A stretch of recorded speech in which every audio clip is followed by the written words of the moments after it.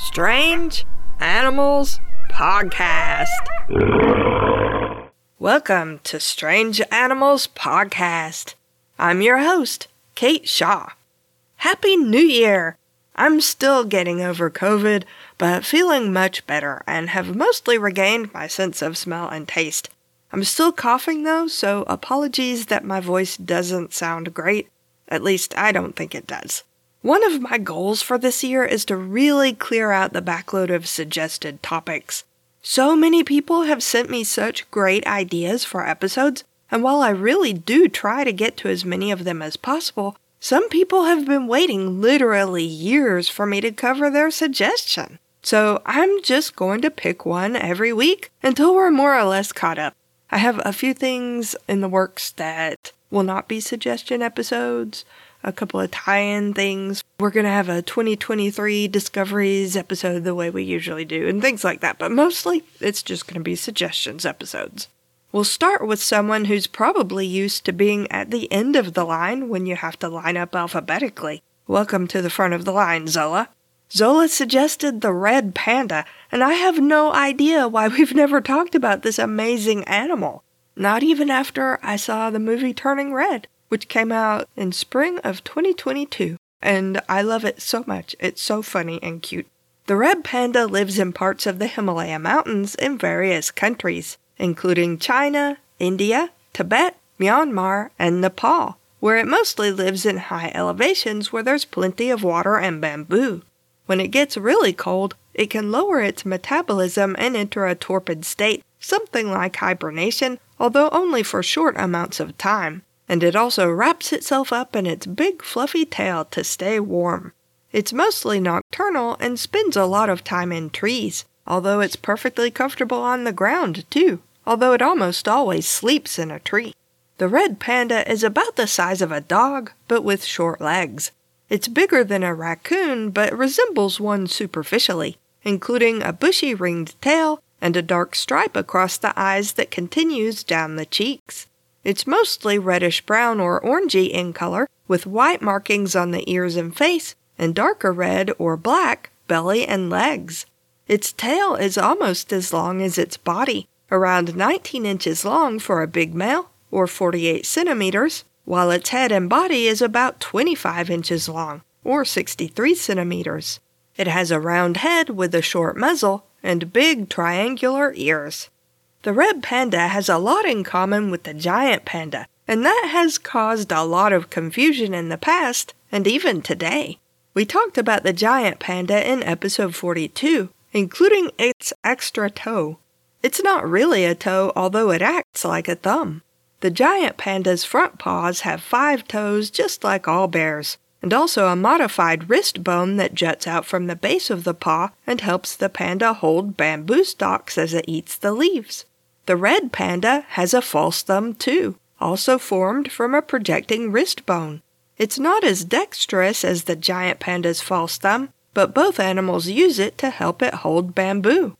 In the red panda's case, though, the false thumb probably originally evolved to help it climb trees.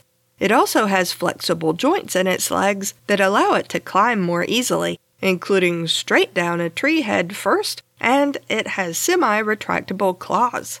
The red panda even lives in some of the same places as the giant panda. Researchers weren't sure how the two species could live in the same places and eat the same foods without one species outcompeting the other. The red panda mostly eats bamboo just as the giant panda does, and both are considered carnivores even though they hardly eat anything but plants. But a study published in 2014 determined that the two animals actually eat different parts of the bamboo plant. The red panda is able to climb up to eat the smaller, more tender leaves and stems, while the giant panda has a stronger jaw that allows it to eat larger, tougher leaves and shoots. But is the red panda closely related to the giant panda? Scientists still aren't completely sure. The red panda was known to science long before the giant panda was, and was just called the panda. After the giant panda was discovered, scientists thought that it had to be related to the red panda, which they started calling the lesser panda, or red panda, to differentiate it from the giant panda. The two animals eat the same thing and have some traits in common, so it made sense that they were related. But that was before the giant panda was well understood. Once scientists figured out that the giant panda is actually a type of weird bear, they reclassified it and determined that the red panda was probably more closely related to procyonids, which includes the raccoon and the coatimundi we talked about a few weeks ago. After genetic studies, currently the red panda is placed in its own family and is probably most closely related to the family Mephididae, which includes skunks, but is also closely related to procyonids like raccoons and mustelids like weasels and otters. While it is distantly related to the giant panda, its false thumb and other similarities to the giant panda are probably due to convergent evolution. In the wild, red pandas seem to be mostly solitary except during breeding season, which is in winter, although it's difficult to observe in the wild, so we don't know for sure. In captivity, it's more sociable and will play fight with its friends. While it mostly eats bamboo, it will also eat flowers, bird eggs, berries, and leaves from other plants. The female red panda gives birth to 3 or 4 cubs in summer, and while they're born with fur, they need their mother's care for several months before they can start to learn independence. They're usually old enough to leave their mother at around 7 or 8 months old, at which point they set off to find small territories of their own. The red panda is endangered by habitat loss, pollution, competition with livestock, and poaching for its fur. This is despite the animal being a protected species everywhere it lives. Fortunately, more and more people in the countries where it lives are helping to protect the red panda's habitat. In Nepal, for instance, lots of school children have learned about the red panda and are helping with conservation efforts, including putting up fences to keep livestock out of bamboo forests. Red pandas also do well in captivity and are popular zoo exhibits, because one thing I haven't mentioned is that they're completely adorable. The third Saturday in every September is International Red Panda Day to raise awareness and money for conservation efforts. You have approximately 9.5 months to prepare for International Red Panda Day 2023. Better get your dioramas started. This is what a red panda sounds like.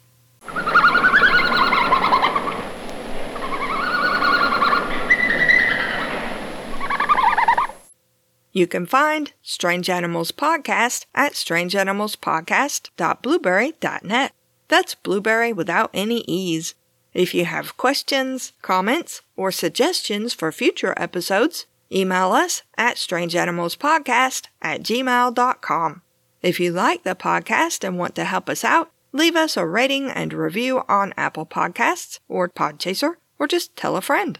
We also have a Patreon at patreon.com/strangeanimalspodcast if you'd like to support us for as little as $1 a month and get monthly bonus episodes. Thanks for listening. Ba ba ba ba ba ba. All right, I think we're good. Oh, my voice. I think I sound okay when I start, but my voice starts to get really tired very quickly. So this is a very short episode, and that's part of the reason why. And thank you for putting up with my weird voice. Hopefully next week I will be completely better and will sound better. Take your big ugly truck away. I can't stand that guy. Just park.